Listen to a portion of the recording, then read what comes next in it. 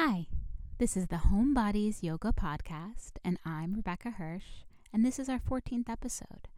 In this podcast, I ask people what they do when they unroll their yoga mat and tell you a little bit about what's going on mine. There are lots of ways to reach me now, so if you have a question about your yoga practice or a suggestion for a guest, or you just want to chat, you can email me at rebecca@homebodiesyoga.com. You can also find me on Facebook or Instagram.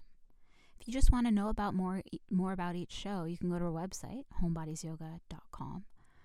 Also, if you'd like to receive my newsletter, if you haven't gotten it yet, you can sign up for that at homebodiesyoga.com as well. It's like I worked really hard on it, and it'd be great if you read it, if you want to. You don't have to, no pressure, but, it's got some cool variations of pigeon that I'm into right now. There's a good recipe. There's my thoughts about suffering. I know it's a great pitch. It made you really want to read it, I'm sure. Anyway, you can sign up for that at homebodiesyoga.com. Or even better, if you're enjoying the show, please rate and review and subscribe. 1, so you don't miss an episode, but 2, it helps people find the show, and then we get a bigger community. We get more people to talk to, which is always super fun. I've been thinking a lot about what I talked about last week in episode 13, the reckoning of yoga to the people, and, just how I was kind of in general talking about how, whenever there's something wonderful and transformative like yoga, there will be people who take advantage of it and use it to earn money or influence or power in some way. And I've been kind of applying it to my yoga practice. There's nothing I feel as though, I wasn't a big famous yoga teacher. I had a little following, couple little classes. So I don't think I ever used my influence to gain money or power. But in my own practice, I started doing yoga. It really had nothing to do with seeking or looking to become a better person, or to, even as self-care. I don't think self-care was even a concept for me then. I started yoga when I was 20, and it was completely aesthetic. I just wanted to be hotter. I just wanted to be smaller and hotter and, fitter. And I was like, well, this yoga thing seems to be something I could do. And really that's why I started doing it. And, I guess probably maybe in the very back somewhere, I wasn't paying attention to it all. I had this awareness of it making me feel better. But I wouldn't say, before, when I first started yoga, I even really had an awareness of my body as something that I should care about how it felt, or even my mind. And when I think about it, I'm like, oh, that poor Rebecca. But honestly, I don't think I had any awareness.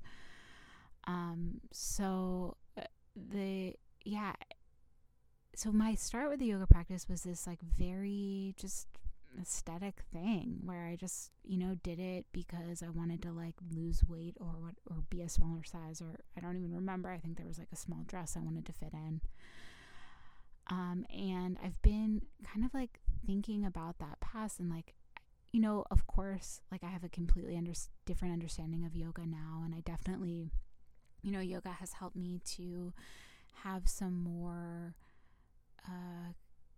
thoughtfulness, have this ability to not be completely rolled by my desires and wishes and thoughts of my mind.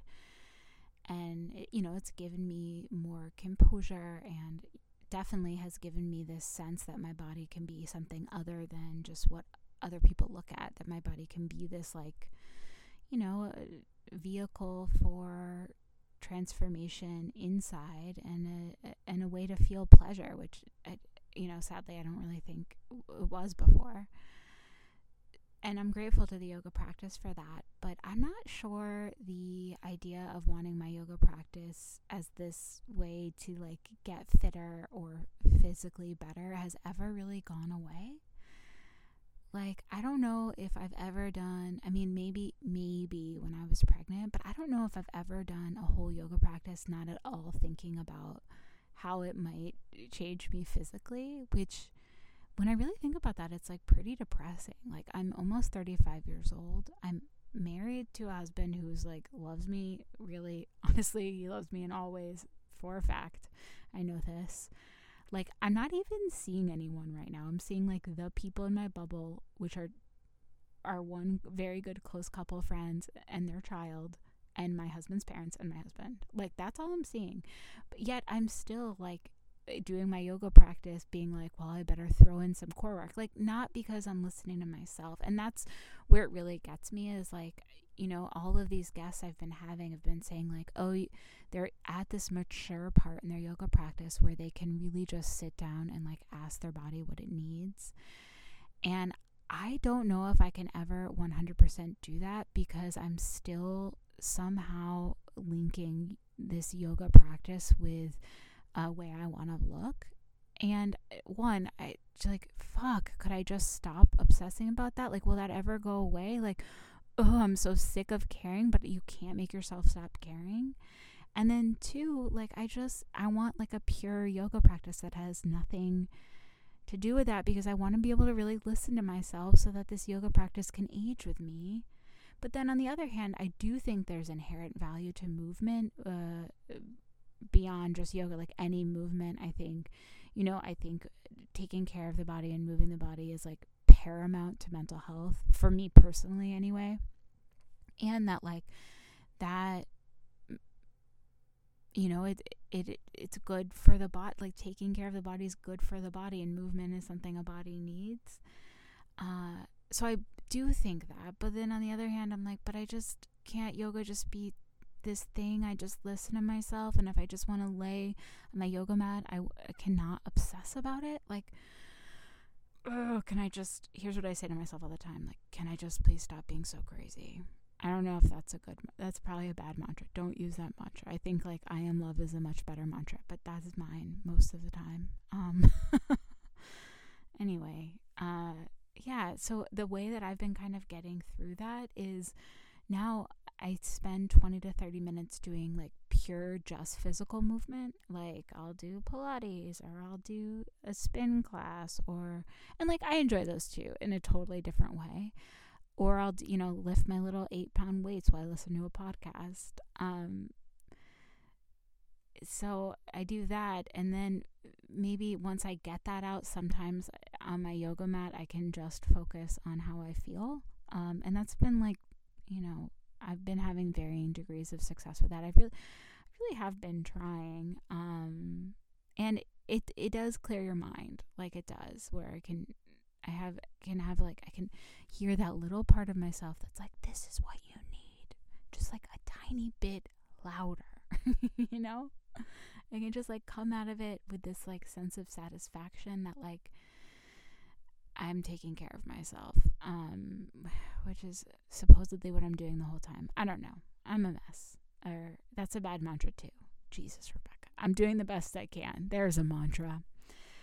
And I don't know. I just want to have a little bit more of the kind of poise and composure that comes from allowing myself to just sit there when I need to just sit there, or really listening, one, to myself, and so that I can be more clear when I'm talking to other people or when I'm dealing in my life. Anyways, my guest today, Raquel, has a lot of composure, the kind of composure where you just know that she has spent some time really working on herself, and she's really everything you could want in a yoga teacher. She has like the most calming voice on earth, and she is really, really smart about alignment in a really gentle way, but she's still sort of willing to she definitely has command over her yoga room, in a way that doesn't feel like stressful or pressured. It just feels safe. She's really good at holding that container. And it was really great talking to her. I would really, especially if you're a yoga instructor looking for some tips on how to teach on Zoom, or how to teach in general, or better ways to teach private clients, I would really listen to this podcast. She also, if you're a yoga student, just has like really good thoughts about ways of approaching your yoga mat, and being like really free and flexible with yourself, but still disciplined.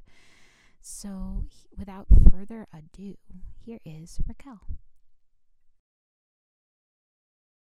Okay, well, welcome, Raquel. Thank you so much for being here. Thanks for having me, Rebecca.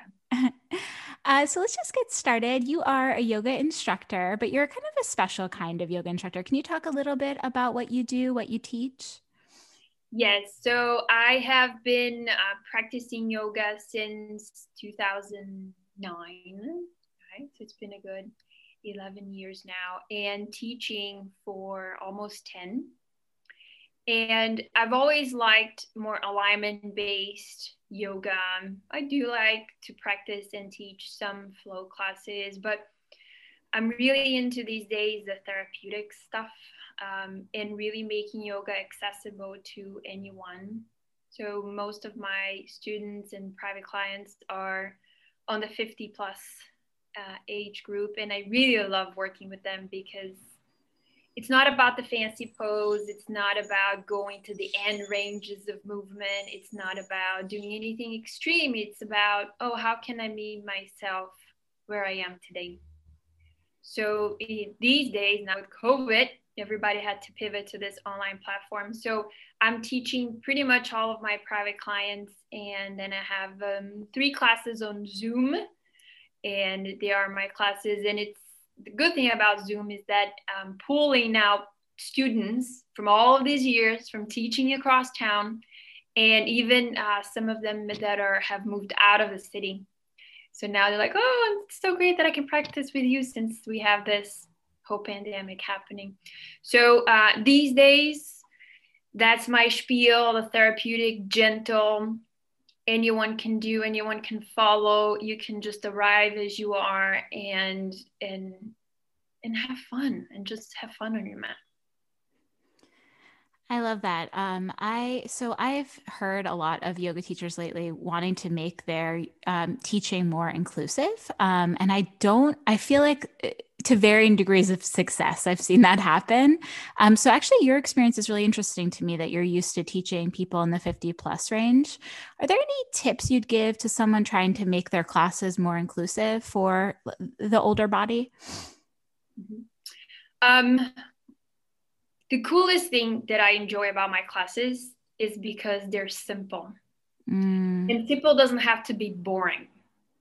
And the more I teach, the more I realize that the most satisfying practice, it's a very simple one, but infused with a lot of presence and intention and breathing.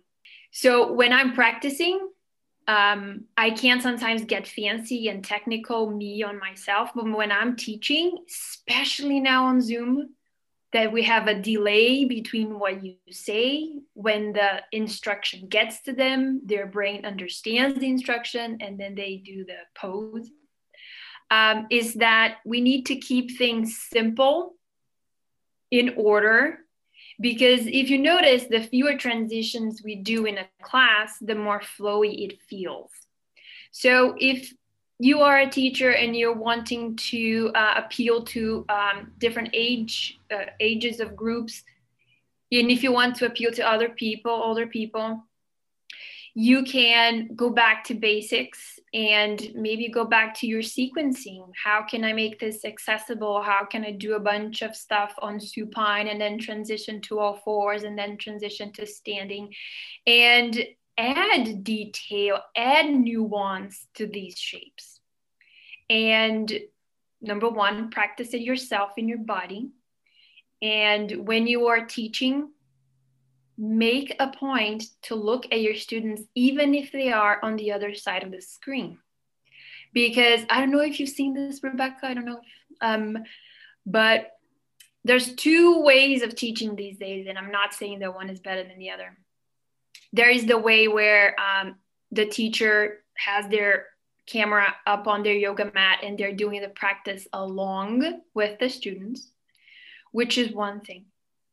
Another thing is what I am doing these days, 99% of the time, is me sitting down here in my chair, staring at them over the screen.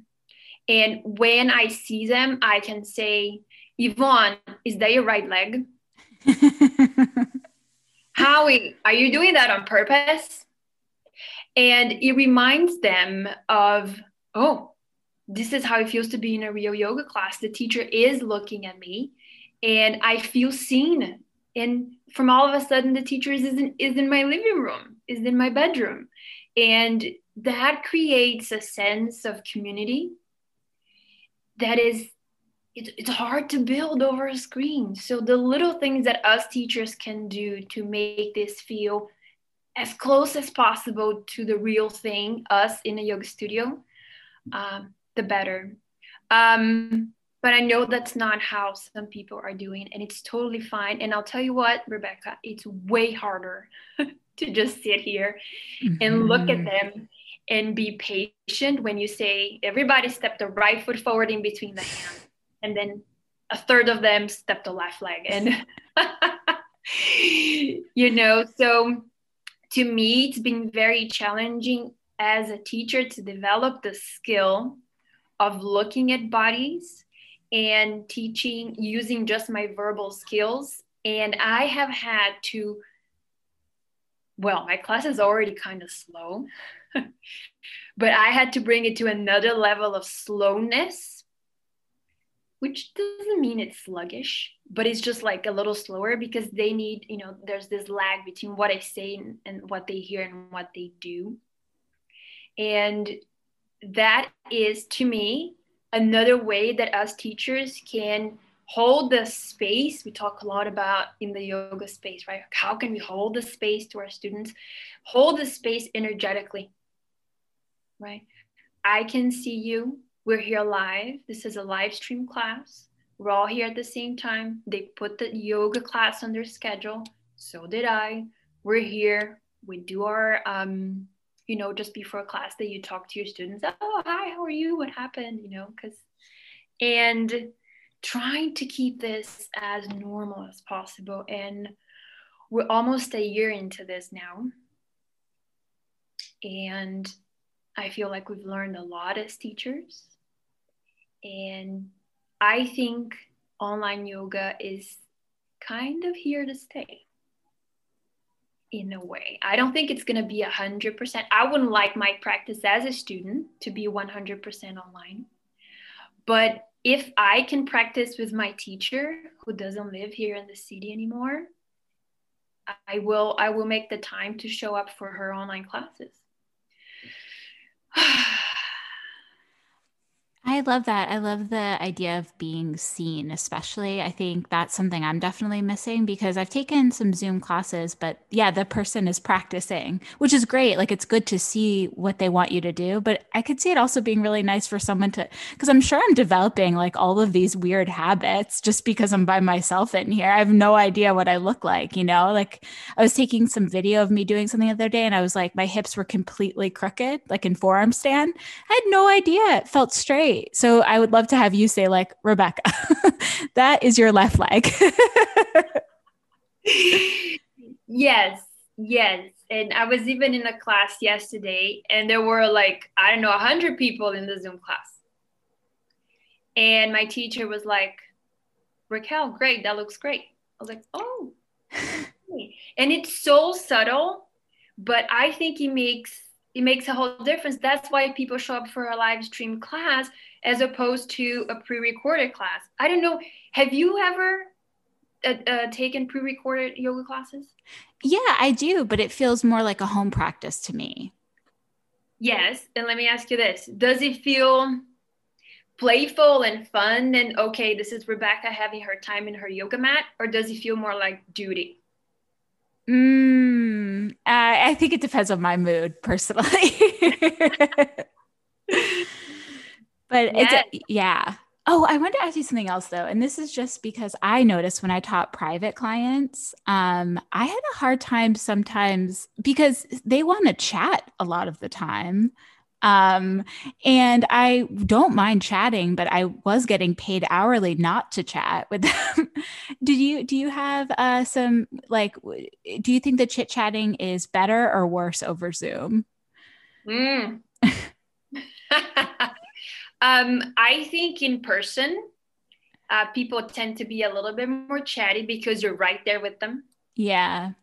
And I do have a couple of clients that like to chat a lot.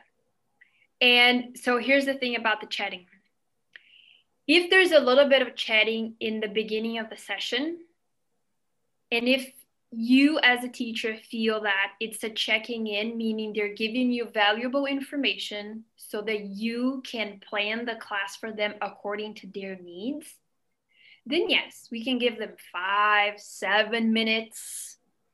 But at some point, you will notice it just derails into them maybe having an audience and maybe needing to vent. So that's when we as teachers have to go back to being the container, right? And saying, okay, Mary, sounds like we should work a little bit more on shoulders and releasing upper body and the tension in the upper body. How does that sound? Oh, that sounds great. Okay, so let's get started. And you kind of very slowly, you guide them into doing what you want them to do. And then even throughout practice, depending on how people are, that say they're in a pose, they're holding bridge pose. Let's say a supported bridge pose, right? With the block underneath the pelvis. If you know it's someone that really likes to chat throughout class, and that person's usually more on the anxious side, because speaking is a way of maintaining space between you and them, because some people feel very uncomfortable with silence. Well, that's a whole different topic we can talk another day. But when they're like too chatty like this during the session, you can acknowledge, yes, yeah, or you can just nod. You don't even have to say anything, and you go back to giving them something to do. Paying attention to their feet as they press the floor, relaxing the shoulders in that bridge pose, let the mouth be open. Another one I really like, close your eyes. Like we're asking them to go in, especially in a private yoga class. And that kind of brings me to something I kind of wrote it down to talk about, that the way we practice, we as teachers, we as students, the way we are with ourselves on the mat is the way we are with ourselves in the world. So I am pretty hard on myself most of the time. And I'm learning not to do that. So when I'm teaching someone, it's kind of very easy for me to be welcoming and inviting and kind of take it easy and be okay with their shortcomings. And by shortcomings, I mean, oh, I wish they could do this with their body. Like, it doesn't matter. But me, when I'm practicing, what do you mean you can't do this? Right? So it's been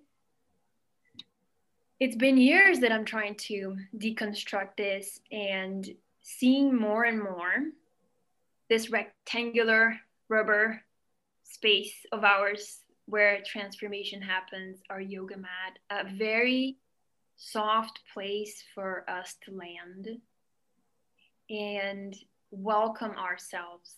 Like, where am I now as I sit on my yoga mat? How do I welcome myself? And am I doing this enough for me so I have enough to offer this to my students? You might have noticed that the moment you start teaching too much, teaching, your personal practice is the first thing that goes out the door, out the window, right? The first thing that goes out. And then teaching becomes a chore. It becomes something you need to do because you need to pay rent. And then you play, and then where's the joy? Where's the fun? Where's the connecting to yourself and to the students that you used to feel before?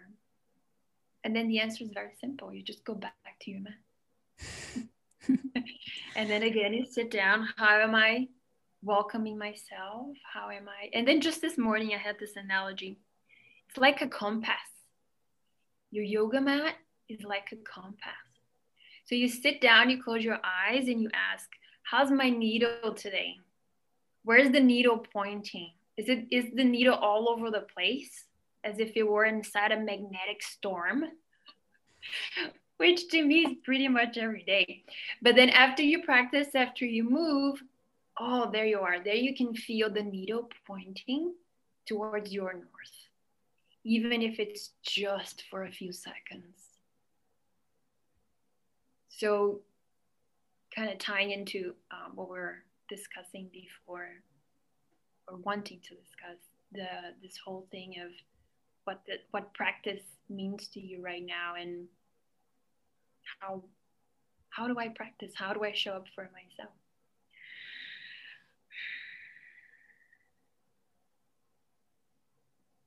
And I've always thought about the practice as a container.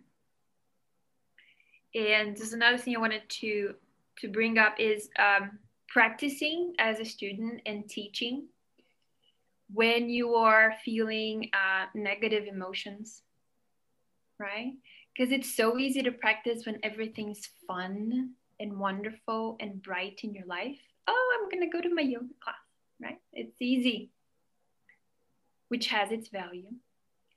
But I have come to experience in myself and in my students that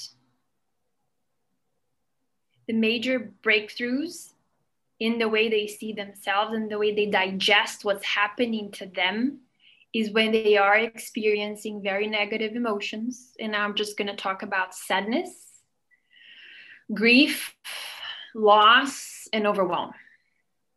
So I remember a few times in this past 11 years where, like, I remember one day I'm on my way to my yoga class, and it was an Iyengar yoga class anyway, quite a few years ago, and very overwhelmed with something that was happening in my life. And as I'm walking down the street about 2 blocks before I get to the yoga studio, I start crying. I'm crying. I'm telling myself, I can't go to yoga like this. Tying into how you live your life, how you see yourself, is how you're going to practice on the mat. So it was still very hard on myself back then. How would I dare showing up to yoga class looking a mess and feeling a mess and being a mess? And then the very next thought was such a relief. The very next thought was, wait a minute, that's why we practice. So we can continue to stay consistent, especially when we are a mess. And I remember for that class and for the other times that I felt like a mess going to a yoga class, it was such a relief to have an hour and a half of your day, to have a break from that personal drama. It's like a safety net. It's like the yoga practice is a safety net, something you can rest on. You can give yourself to it. You can be on your mat. And of course, the drama is still in the background, but it's not yelling in front of you, angry, wanting, grasping for your attention, wanting to be seen.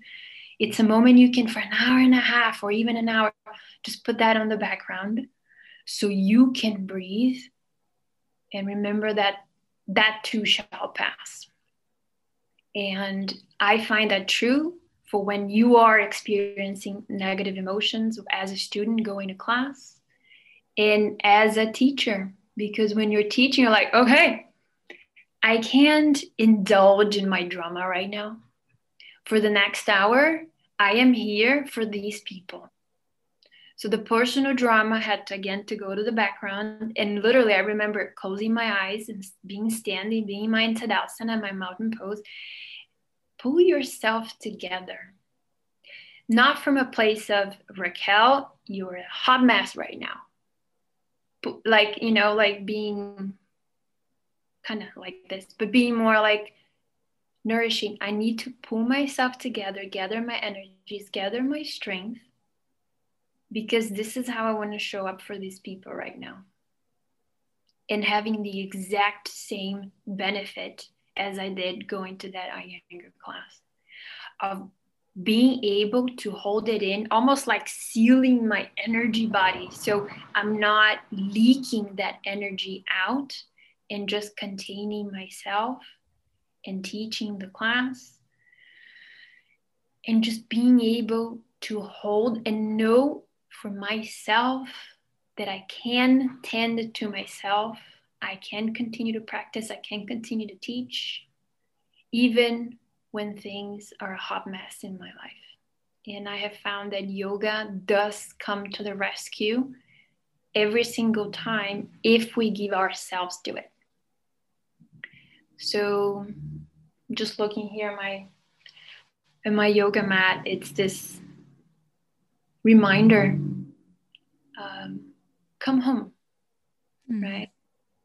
Come to yourself. And another thing that came to me this morning is this idea of you being your mat invites self-intimacy. I don't even know if that's a term. Maybe I just made that up. But it's me looking into me, intimacy, into me. I see. What do I see? Just about a month ago, I didn't have because I was on vacation, didn't have the appropriate space to do a quiet practice, just a sitting meditation practice. And when I finally did, after 2 months of just doing more asana, when I sat down, like, crossed my legs and like closed my eyes, it was like, oh, a major relief and tears coming down my eyes, because I was noticing, where was I? The needle on my compass was all over the place for the previous 2 months. And the moment I sat down, it took seconds for the needle to go to north. Seconds. And that, to me, inside, it's so wonderful to know that you have your practice to fall back on and allow yourself to be teary-eyed and overwhelmed in the moment, and then smile. Yeah, I think also, in a weird way, I feel like sadness a lot of times on my yoga mat has given me a real sense of actual clarity. Like sometimes when you're sad, it makes the world almost, not in a bad way, but sharper. Like feelings are sharper, sensations of your body, thoughts. It's just things get this sense of clarity that you don't always get when you're like, in a great mood or happy. So I was wondering how does your practice vary? So you sit on your mat, your compass is going everywhere. What are some poses that you do that like sort of get you back into your body? Yes. So these days, I'm shifting to practice in the morning. Throughout the years, the practice, I feel more alive in the morning, sometimes more in the middle of the afternoon. But these days, my mat is there. I walk in. It's pretty simple. I do some side bends. I do some twists. I dig into my legs, like pyramid legs. But the pose that really brings me down is down dog. Is really down dog, and just spending my time kind of hip side to side and digging into my legs, and then a little bit of a flow to get the whole range of movement in the spine. And then when I feel I'm warmed up, then I do sit down for some quiet time. I have a very hard time just getting out of bed and meditating without moving my body. I feel like, oh, my neck hurts, my hips hurt, and I'm not warmed up. So I need to tend to the tightness of the body before I sit down for a few minutes. And these days I have been needing more support from my practice. So I have been doing guided meditations lately, because I need someone to tell me what to do. Isn't that a gift? Someone telling you what to do? And this is so interesting because when you're a teacher, what are you doing? You're basically telling people what to do the whole time. And then when you're in your practice, I feel like, oh my God, I have to teach me. Mm-hmm.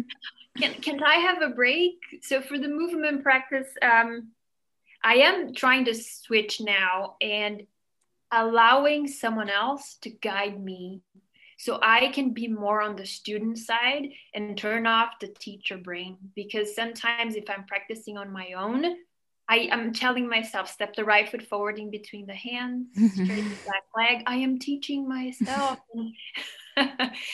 Then it's not, okay, maybe that's not what I need right now. So these days, even for asana, for the movement practice and for the meditation practice, I am wanting to be more and more on the seat of the student. That I'm being guided. I can relax my consciousness. I don't have to analyze how the teacher is teaching the class, where they're going with the sequence. I can just rest into being rather than doing. Yeah, definitely. You know, it's something I've noticed when I knew you before this, and also even in this conversation, what you're saying and like your ability to make very close eye contact is you have this comfort with intimacy that not that many people have. I mean, even the ability actually, I think one of the hardest things as a teacher is to put a student in a pose, a resting pose, and just be quiet. I had a very difficult time with that. It feels very uncomfortable for me.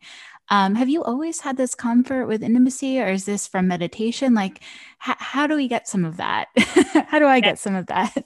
Yes. So this comes and goes, but teaching couple months ago, I went to a yoga class online, and the teacher wouldn't shut up. She was talking the whole time, and me as a student, I need a break. And then it made me think, am I talking too much in my classes? This is a very fine line. How do you teach a class to give enough information in terms of alignment so they can position their bodies in the shape?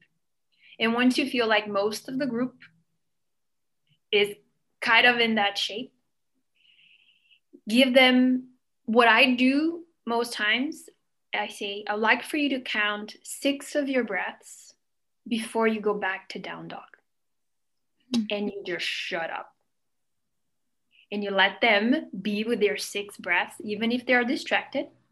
And some of them are going to come out on the 3rd breath. Some of them are going to forget and they're just going to be there. And that's okay. This is how they're dealing with themselves.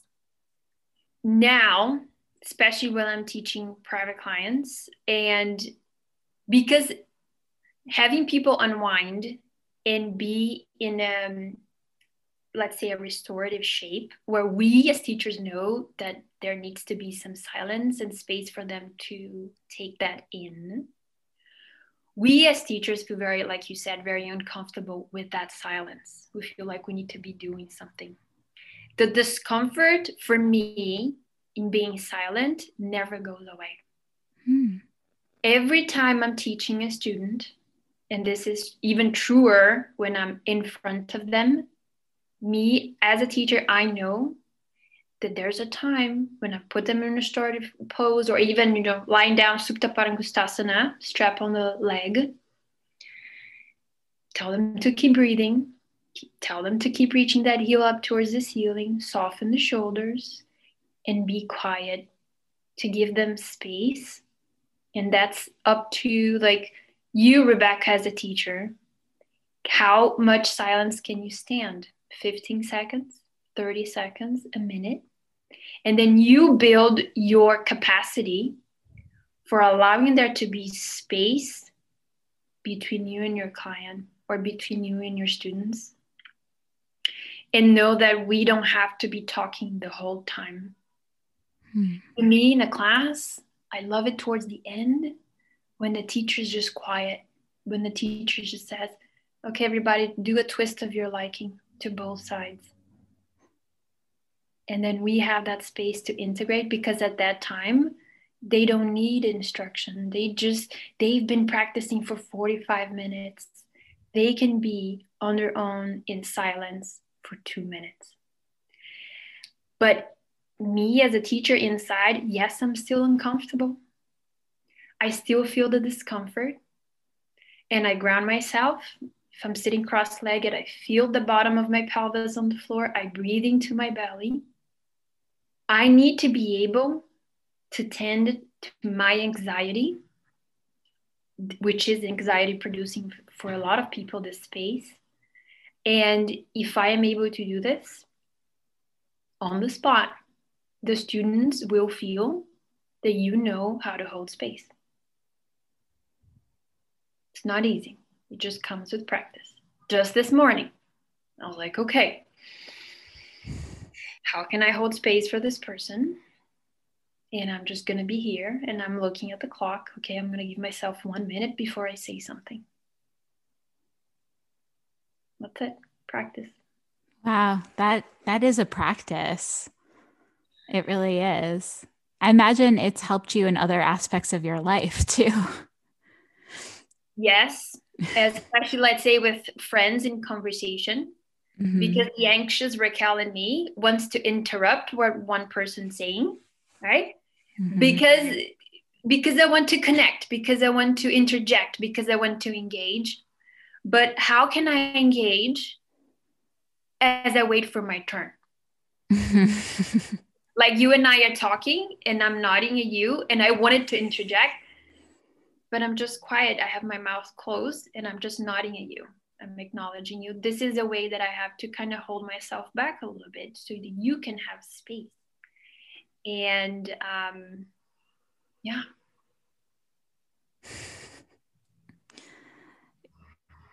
That is a gift, honestly. It's a gift for the person who's listening or who's talking to be feeling really heard. And in a yoga class, it's a gift for someone to give you that container for sure. I wanted to go a little bit back to when you were talking about how you started doing yoga 11 years ago and you've been teaching for 10. So that means basically you started doing yoga and you were like, I love this so much, I'm going to teach it. Is that what happened? Actually happened by accident, if there is such a thing. I remember I was practicing so much that a friend of mine said, Raquel, you're practicing so much yoga, I bet you'd be a good teacher. And I was like, me, a teacher, me teach this? And then I realized that throughout my whole life, I have been a teacher. I have been a teacher of different things. And yes, and then I just remember doing a teacher training and right after I started teaching. And, you know, it takes you a good 5 years to feel comfortable doing it. You know, I remember what it was for me and all these things that we're talking about, feeling confident in your skin, that you can walk into a room and you know how to contain them. You know how to take charge. You know how to lead. You have an idea of what you want to teach, how you want their bodies to be, and really take charge and feel confident. And even when you make a mistake, when you get the sides wrong, when you say something wrong, I mean, these days I don't feel embarrassed by that at all. But yes, it was a whole, okay, I started doing this and very quickly shifted into teaching. And it has a lot, I think, feel like the whole yoga philosophy and all the things we're doing on the mat with our physical bodies is a way to bring our minds and our hearts back to the same place. And I feel that that ties very beautifully with my background in psychology, which is something I love. I love to learn about the mind and how it works and the psyche and the emotions and how we get thrown by it, the winds of the feelings, right? And how do we keep grounding ourselves? How do we keep staying grounded, especially now through this whole pandemic? And grounding and centering have been a major part of this practice for me, because I'm very airy. I have lots of ideas. I daydream a lot. So when I notice I'm here sitting down on my desk looking out the window and thinking about the future, planning, like this is just an hallucination.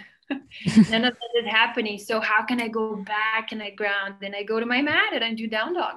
Okay, down dog. I'm here, I'm back. This is how I want to start my day with my practice.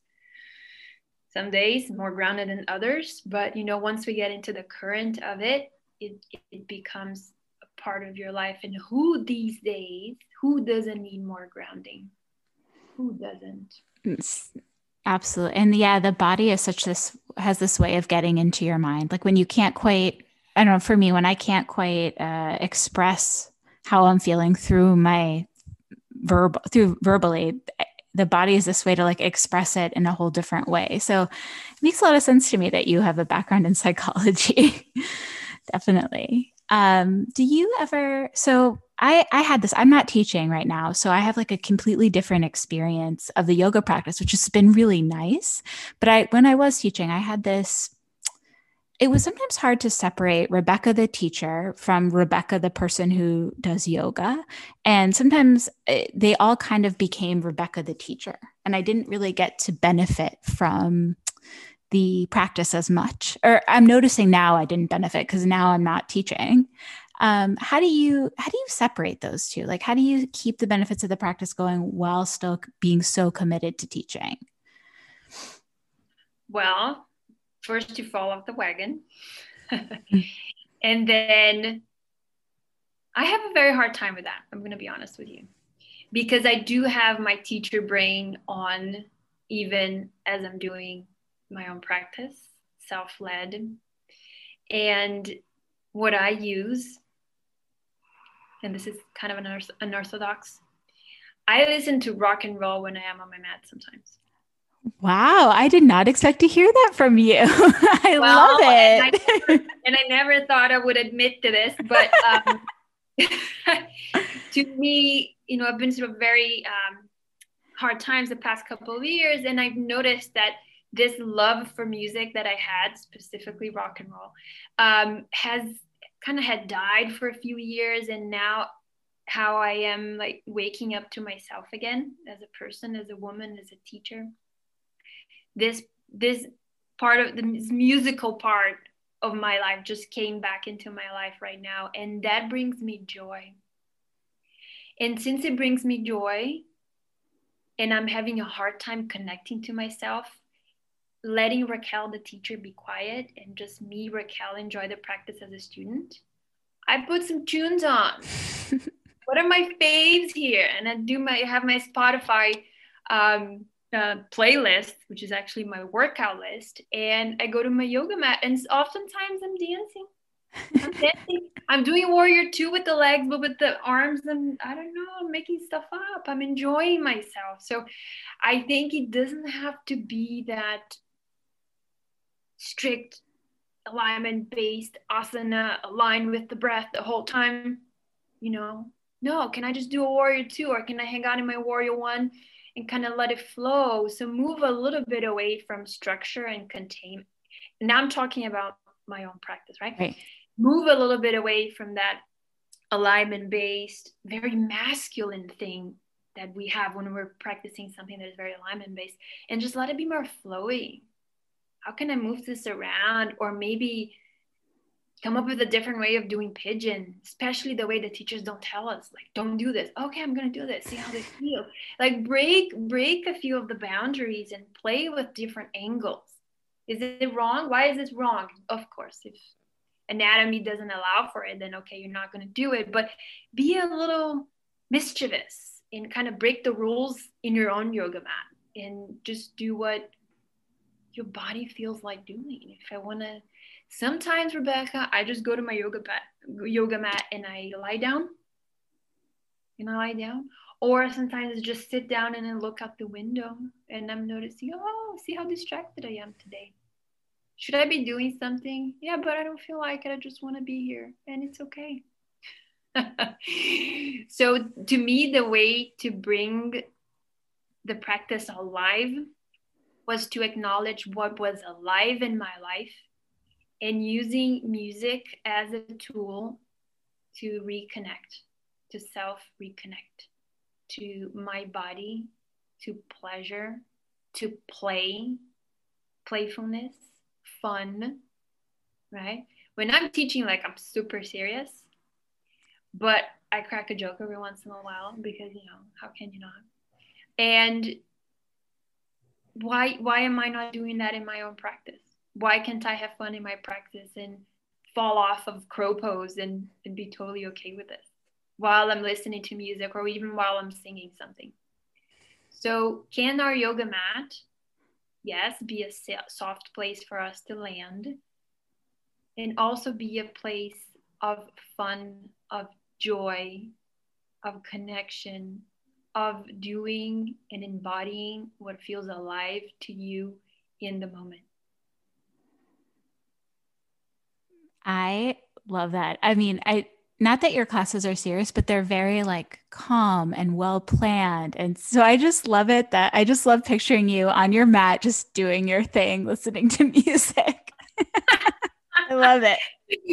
Please don't. I know. I mean, no, not specifically, but I just like the idea of it. It's very sweet. Yeah. And like a commitment to joy is inspiring, actually.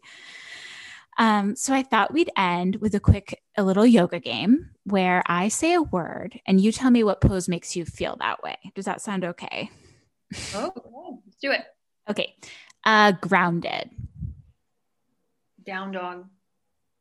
Peaceful. Shavasana. Joyful. Warrior two. Loving. Child's pose. That is a great sequence, even. Well, I know that everyone is going to want to hear from you and take your classes and know more about you. So where can we find you? You can find me, all of my classes, and all the information for public classes and also private classes on my website, which is www.raquelsfyoga.com. And Raquel is RAQUEL SSF, as in San Francisco, yoga.com. And all my info is there. Awesome. Well, thank you so much for being here. This has been really great. Thank you for having me, Rebecca. Enjoyed our time together. Yes. Okay, well, have a good day. I'm sure you could tell from that interview, but Raquel is really a wonderful yoga teacher. She just really creates this like lovely space during her class. Even on Zoom, you really feel like you're in a class. So if you're looking for like a sweet, slow, but her Wednesday classes are also deceptively challenging. Anyway, but yeah, like a sweet, slow, focused class. I really recommend her classes. Yeah, I really enjoy them. So I also think they'd be really great for any older people in your life, or if you're older, or also for beginners. She has this way of teaching that's really accessible to everyone. Yeah, so check her out. And then our sutra for today is, well, I think we'll get started talking about the yamas and the niyamas. So basically in the Yoga Sutras, Patanjali sets up 8 branches of the yoga practice, and they're all kind of ways leading into samadhi. So I think my interpretation of the yamas is that it's the way you treat other people, and the niyamas are the way that you take care of yourself. And then, of course, another step is asana, getting the body ready. And, it goes on, pranayama, the breath, etc., etc. And eventually all these things lead to becoming one with the universe, becoming love. So the first yama is ahimsa, which literally means non-harming. And I wanted to read you Sean Korn's definition of it because I really like it. Sean Korn says,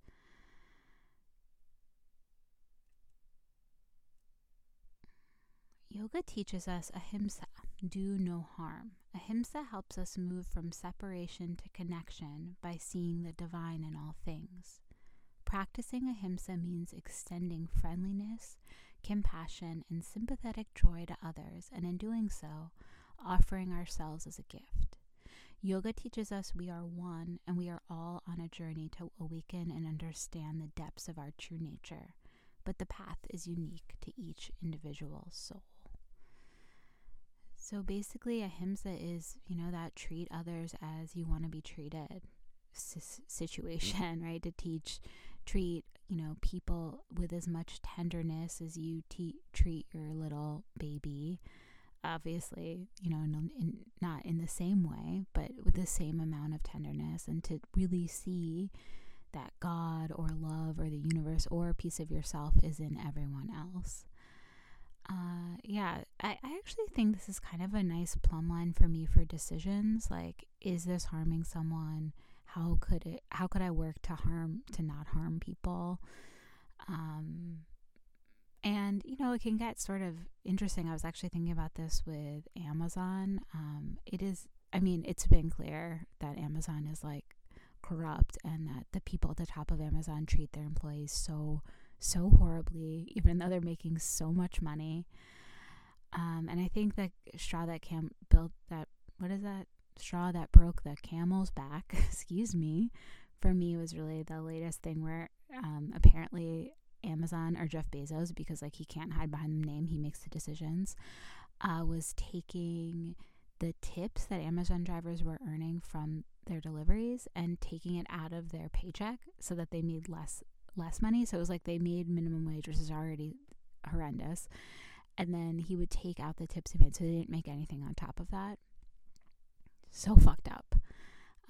So I think like where I am in my current thing with the state of him says like, well, I really can't support someone who treats people like that anymore. And I totally get, like, I know there are people that live in the middle of nowhere and they might need, and they don't drive or whatever, and they might really need Amazon. The thing for me is it's just convenience. Like, all I need to do is have like a little more patience, or, walk 10 to 15 minutes to a store to get what I need, or drive. I mean, I also have a car. So like, I don't need Amazon. So I'm really trying to commit to not using Amazon. And I know for some of you, you're probably like, yeah, way behind. I haven't been using it, but like, hey, sometimes I'm slow to get around to things. And, so that's where I am with Ahimsa at the moment. But it's basically just like using that, is this harming someone? Who is it harming? How can my life either decrease harm or at least not add to harm? Pretty simple stuff, really. I mean, it can get complicated, but honestly, pretty standard, I would say. Maybe not simple, but standard.